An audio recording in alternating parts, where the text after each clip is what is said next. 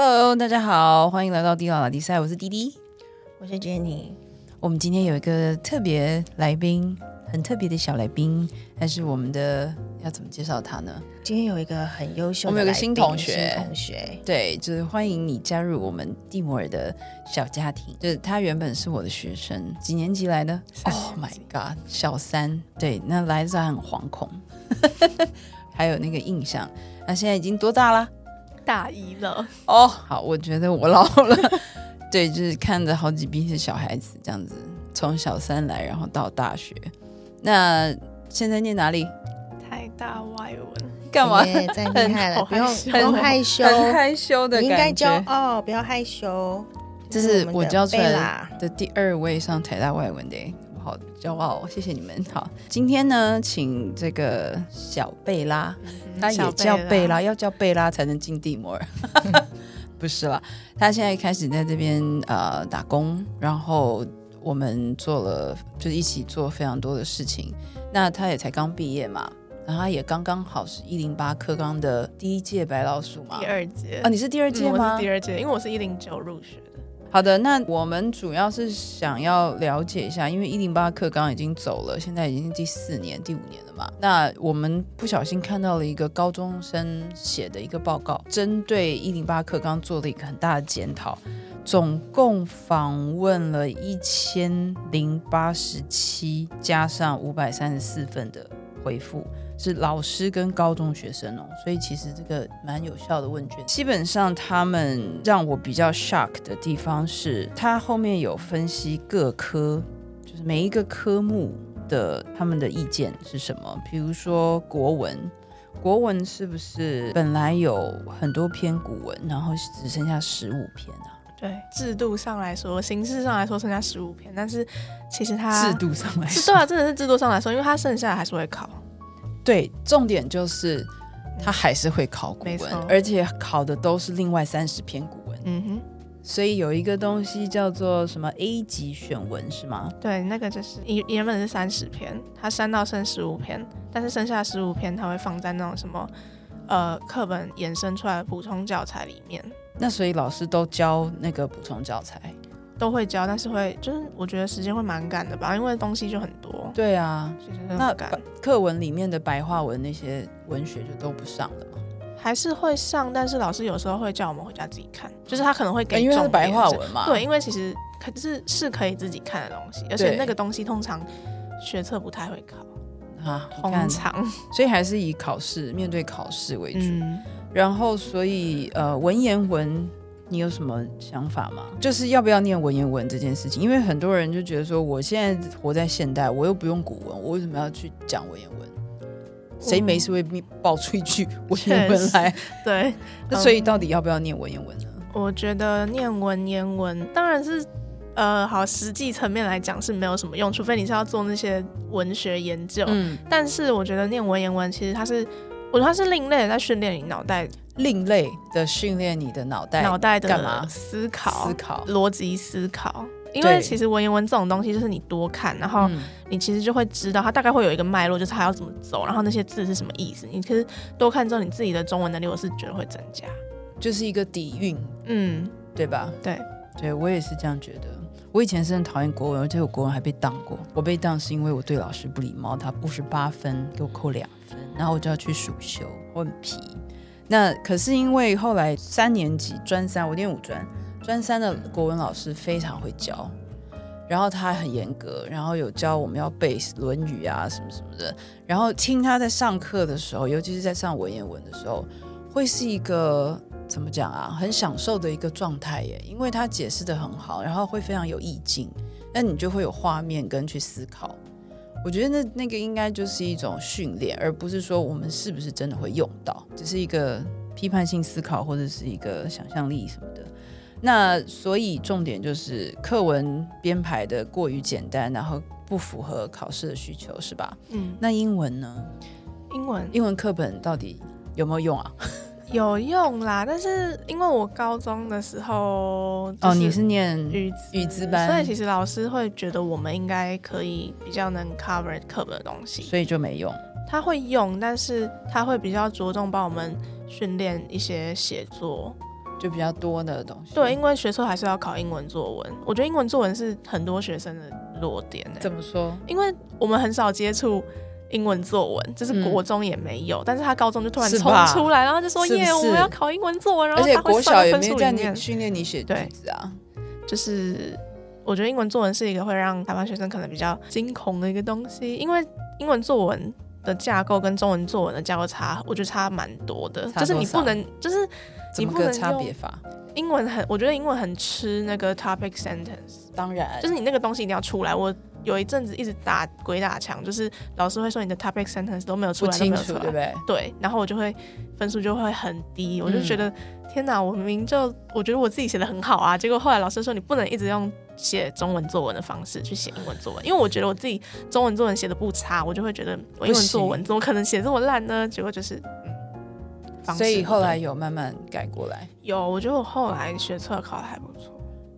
满级分嘛？没有哦，英文满级分，但是作文好像是16吧，满分是20，那也不低啦，16，我觉得就是还蛮满意的。那可是学测的作文好像蛮简单的。学测的作文我觉得没有到很难，但是我觉得我们今年的题目就是他今年的题目是初4的那个 emoji， 然后让你延伸。我看到的时候有傻住一下，因为我想说 emoji 哦，就是但你编故事吗？对啊，就是完全用编的。那这样子，其实你讲到一个重点啊，写作的话，你的单字要很多，对，单字不多，你怎样都写不出来。对，然后再来单字你要怎么样多，怎么样背单字，大家应该很痛苦吧？那你是怎么样去克服这个？因为之前有怎样的训练吗？就是之前一开始来的时候上了 KK 音标，是不是？真的啊 ，KK 音标还是很重要，要讲3遍，对，很重要，很重要。因为就是我觉得有学过 KK 音标，你会比较能记住那个字大概的形状吗？就是你的形状是什么 ？KK 音标的形状？不是啊，就是你有 KK 音标之后，你其实就是会，我觉得 KK 音标是一个基本功，然后它会让你去比较能够了解跟背每个单字的意思，就是不会一直死背很痛苦。所以就是说我如果随便说一个英文单词，8、9不离10可以抓到它的声音，应该是这样，然后可以试着去拼出来嘛。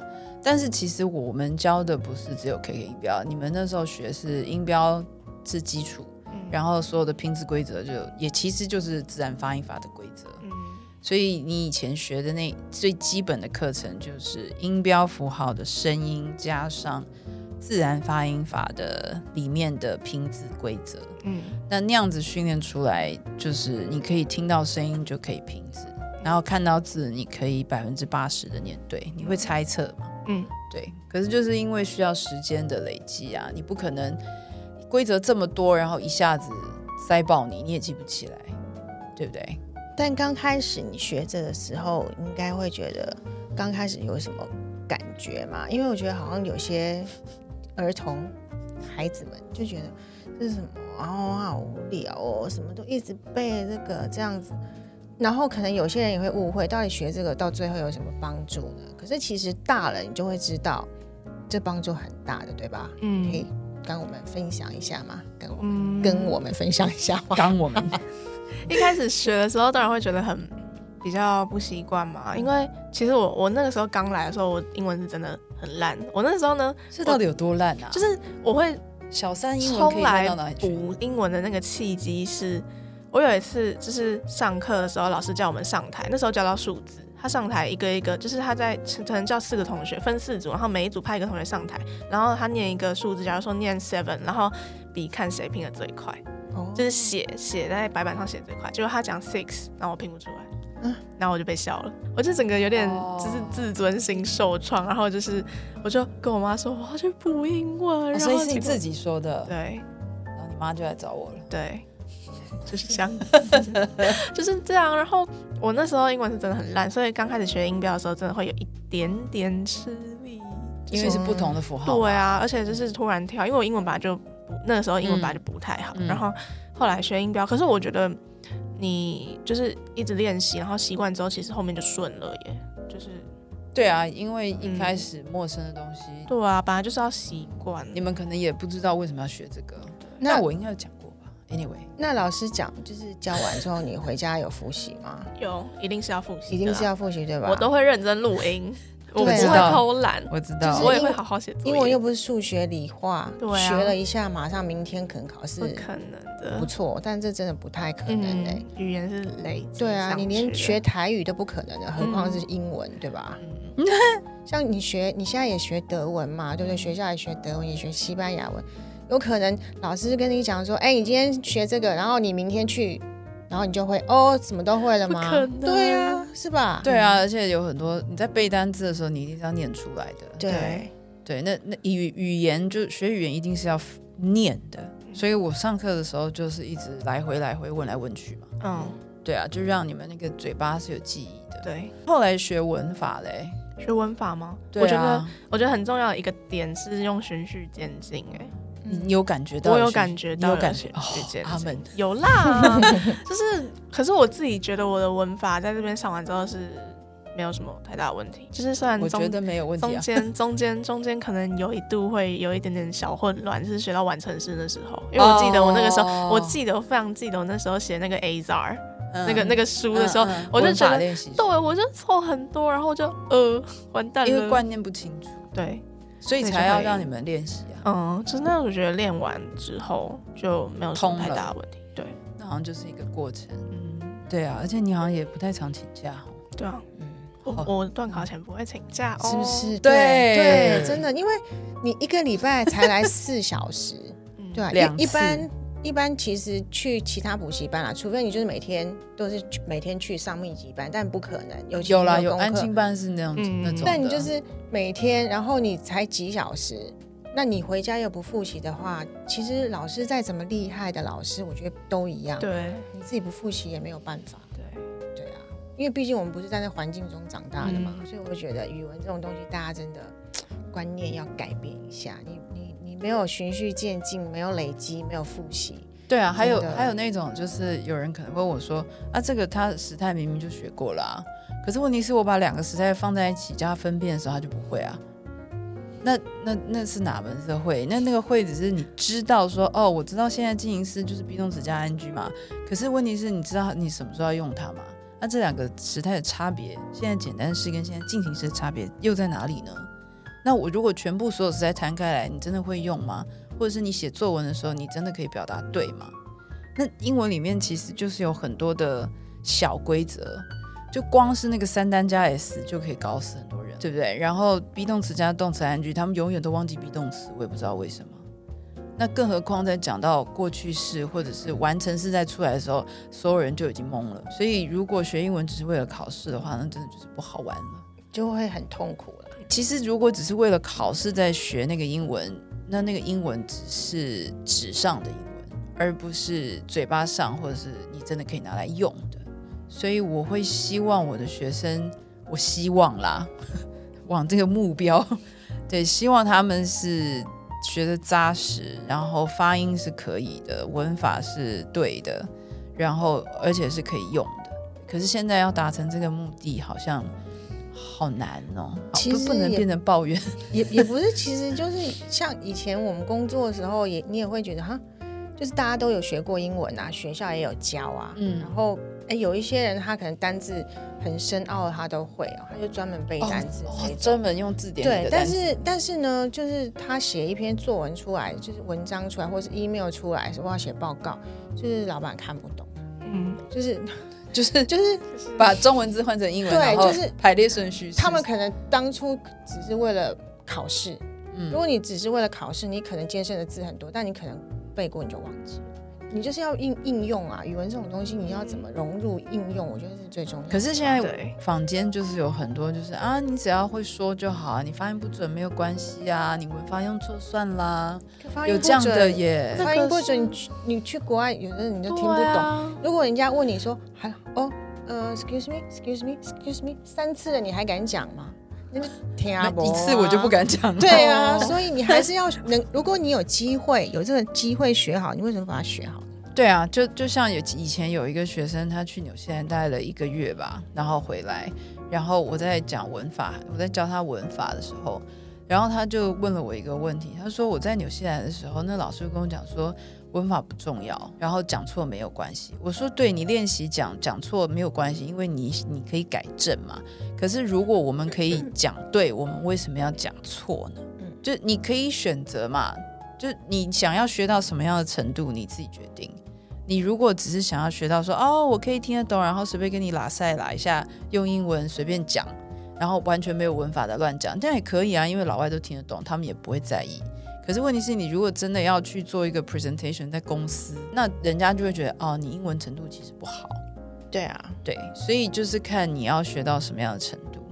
好，那回来我们的108课纲，就他们这些高中生是说英文的课本几乎就是没有在用，因为太简单，然后学测考的内容比较难。确实学测考的内容我是真的觉得难很多吗？我不会觉得超级难，但是我会觉得它跟课本的难度是有差，大概是这种概念。所以课本文章真的很简单就没有不是我记得现在第一课都是讲青春痘。对啊，那个什么龙盆那本什么 High School Zip Girl， 什么 It Girl 变成什么 Zit Girl 之类的。对对对，就是她就是有一个女生，她长一个青春痘。开学第一天，然后他就说大家一定都在看我，结果他过了很久之后，他的好朋友跟他说其实我没有在看你，因为我那天衣服也穿得很丑这样子。对，这是课本这是课本第一课的内容。高中这很像是那个小学课本。No， 可是他的文章蛮长的嘛，而且单字会稍微难一点。我觉得高中跟国中最大的差别是单字，我觉得明显有比较高阶一点。是而且高中老师也不太花太多时间解释文法，对吧？就基本时态他已经不会理你。好，所以如果你国中没有打好基础，你高中就等着不及格。那其他科目呢？那历史数学就更不用说了，数学分 A、B，但是为什么你是只选哪一个？我那个时候在学校是选，在学校我选 A， 因为我们班是这样子，就是分，因为我们班只有社会组，它就是分社会组里面会分数 A 数 B， 但是自然组就是你一定要选 A 就对了。是社会组 A 比较难。对， A 比较难。A 跟 B 学的东西不太一样， A 的整体难度会高一点。A 就是社会组的商，通常社会组商科要修数学 A， 但是其实有一些学校它学测采的是数 B。什么鬼啊？就是这我觉得很乱，因为他当初的设计是说商科通常会采数 A， 但是其实有些学校商科会采数 B 的，而且学校只能选一种可是那你学了 A 比较难，那你 B 是不是就会呢？但是 A 跟 B 的东西有些又不太一样。就是假如说数 A 可能我忘记数 A 大概比较难的，就是数 A 我是学起来觉得整体比较难，但是那为什么还要分呢？你就直接一个大家一起学，然后你到了高二分科怎么样的嘛？我其实不知道他到底分 A、B 要干嘛，我也不知道。好，我也不想去看了，因为我看了学生们做的报告，我其实很想给这些学生拍拍手，他们写的真的很好。那这个资料这个 link 我们会放在那个 podcast 下面，大家可以去看一下。对，很厚，有60页。60页。对，那前面20页是它的叙述，后面是 analysis。对，蛮意外的，高中可以写出这样子。他们的用字也不错，这样。然后再来历史的话，也是在你们念历史念了什么啊？我们念历史念了比较像是有分台湾史，对不对？对，就是分区算是分国家吗？就是分一块一块啊，什么台湾史、中国史、东亚史、世界史。然后他这里的分析报告是写说，主题式的教学很难让学生吸收相关知识。然后东亚史的部分，我为什么要学东亚史啊？我其实不知道为什么要学东亚史，因为我东亚史我最烂的应该是东亚史。他的东亚是日本韩国要学什么大正奉还啊什么。可是这个跟以前我们在上中国历史的时候，不是也有参差到朝鲜跟？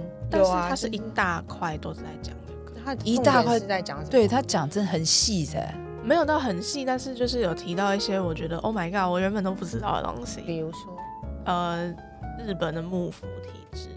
就是将军之类的，其实还蛮这个也不错啊。可是这个以前我觉得我记得我没有学过，我好像是看漫画，对，我好像是看书的，对，这对我们来说是课外书，电视也是有，对，我们就好，我们那个年代是靠电视吸收知识，没有。那对于东亚史，他说缺乏时序的完整架构，就很难将不同国家的历史进行连结并引发思考。然后他说各个出版社东亚三国历史的内容也相当浅薄，直接批评了耶，好凶哦，好凶哦。但你觉得是吗？就是浅薄。可是我觉得是因为我高中的历史老师会补充很多东西哦，我觉得他算是一个蛮能适应108课纲的老师，就是他这个人，因为他很会补充资料，对，他会抓到一个主题之后，那一堂课就是会一直延伸，然后一直叫我们去想这个问题为什么要这样呢？你要问什么问题？你要跟我问什么问题呢？这样子要自己去思考。很好，我最喜欢问问题的老师。他是一个会非常喜欢教导。其实这个好像其实应该就是重点108课，是要你自己去思考。但是最后学测考的就不知道在考什么嘛。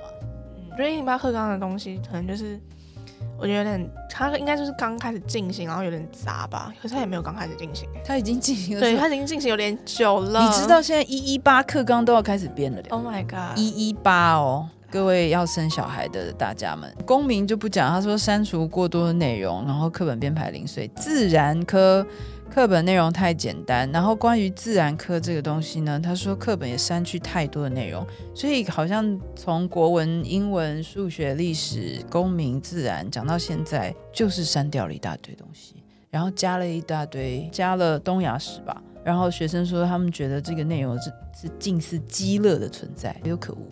好，那自然科的这个断裂感，他们学生们的报告写说，学生在学习的时候有一个断裂感，需要另外补充相关的知识。前一阵子就有一个新闻，他说台大教授啊，他说第一批台大的大医生已经就是你们的上一届嘛，教授们普遍会觉得台大大医生的微积分跟普通化学成绩明显比上一届弱化，不是只有一个教授，是好多个教授，而且是台大的教授。那这个意思是什么呢？他就解释说，尤其是微积分也不太好，大家。他说台大都已经是在 M 的头了，然后现在连 M 的头的水准都在下降，那以后的理工医农怎么办？化学也不好，那原因是自然科的学分减少，你知道这件事吗？因为你不是自然组的嘛。我们班就是比较特别一点，就是每一科都自然科分成生物、化学、物理、地科嘛，对，地球科学，对，这一科只有2个学分，总共8个，对。然后你的化学只上了2个学分，你这样进台大，似乎是我其实不太确定，但是我看我同学们自然组的同学们，好像都说物理化学很难。但我就是可能这样子，就是因为这样，所以才需要应该要可能再多个1学分吗？就是每个礼拜再多1堂课让他们去。其实我觉得就是应该要有循序渐进跟有系统的把基础弄好嘛，就是任何科目我觉得都一样。那反正就是这篇报道，大学的教授还有半导体的科技大佬们通通都已经发出一些抱怨的声音，就是说台湾真的要想清楚未来国家的发展方向。那如果半导体是国家的发展命脉的话，那国家政策是不是要适度配合？对，这是一个。那大家不要都怪老师，其实老师呢，他们也有很多的问题，也很多人逃走，也不想当老师了。所以刚进学校的新老师们，他一下子就要接主任的工作，对，而且他们有每天可能会工作到10个小时，而且其中有2.5个小时都花在跟教学无关的行政工作上。所以家长们对于学校的老师，我觉得也稍微大家互相体谅一下吧，手下留情对。然后他有去研究，也有访问老师们，访问3827个人，然后大家的快乐指数是非常低的对，有30%不快乐，然后压力10分满分有 6.94， 大概就是7了吧，就是压力也很大。他们不快乐的原因，第一个是家庭功能不彰，然后家长跟学生没有办法沟通，却希望老师帮忙管教。那是你的囝不是我的你怎么会叫我去跟你小孩沟通对，到底老师可以做多少？然后第二个是给老师期待太多，专业支持太少。对，我已经感觉到了。教育政策太多，老师无法负荷。教育政策有什么？你们猜？各式各样就是如果发生了学校什么交通意外，他就要交通宣导，那种然后就要填表。确实。然后主管机关只要有什么事情来，然后什么性平啊，然后他也要填表。然后行政负担是大家都已经快要崩溃的东西。你叫我一天到晚搞这种，我要怎么准备我的教案？我要怎么专心在我的教学上？所以现在老师慌啊，老师找不到。对，那天有看到新闻。对，然后他的政策有本土语、双语。对，本土语。但我没有经历到本土语。Holy God 在，我记得之后好像还会有手语嘛，已经有了。他们现在有开手语课。My God， 那是必修吗？不是，就是他会给你选，就是你可以选，应该是选台语、客语、手语吗？我不太确定，因为我那一届我不是从我那一届开始，好像是从我的下届开始。可是我其实以前国小就有本土语言，但是国中没有，但高中又突然出现，因为108呀。我们国小的时候可以选台语、客语、原住民语，但是原住民语人太少，他就不会开。但现在已经就是国小端的国语的时数有增加了，因为那个大家的字错别字太可怕了。对，长颈鹿的鹿给我写马路的路，就老就我机车道我还会规定学生中文要给我写对。我觉得这个还有一个原因，是因为大家现在用手机。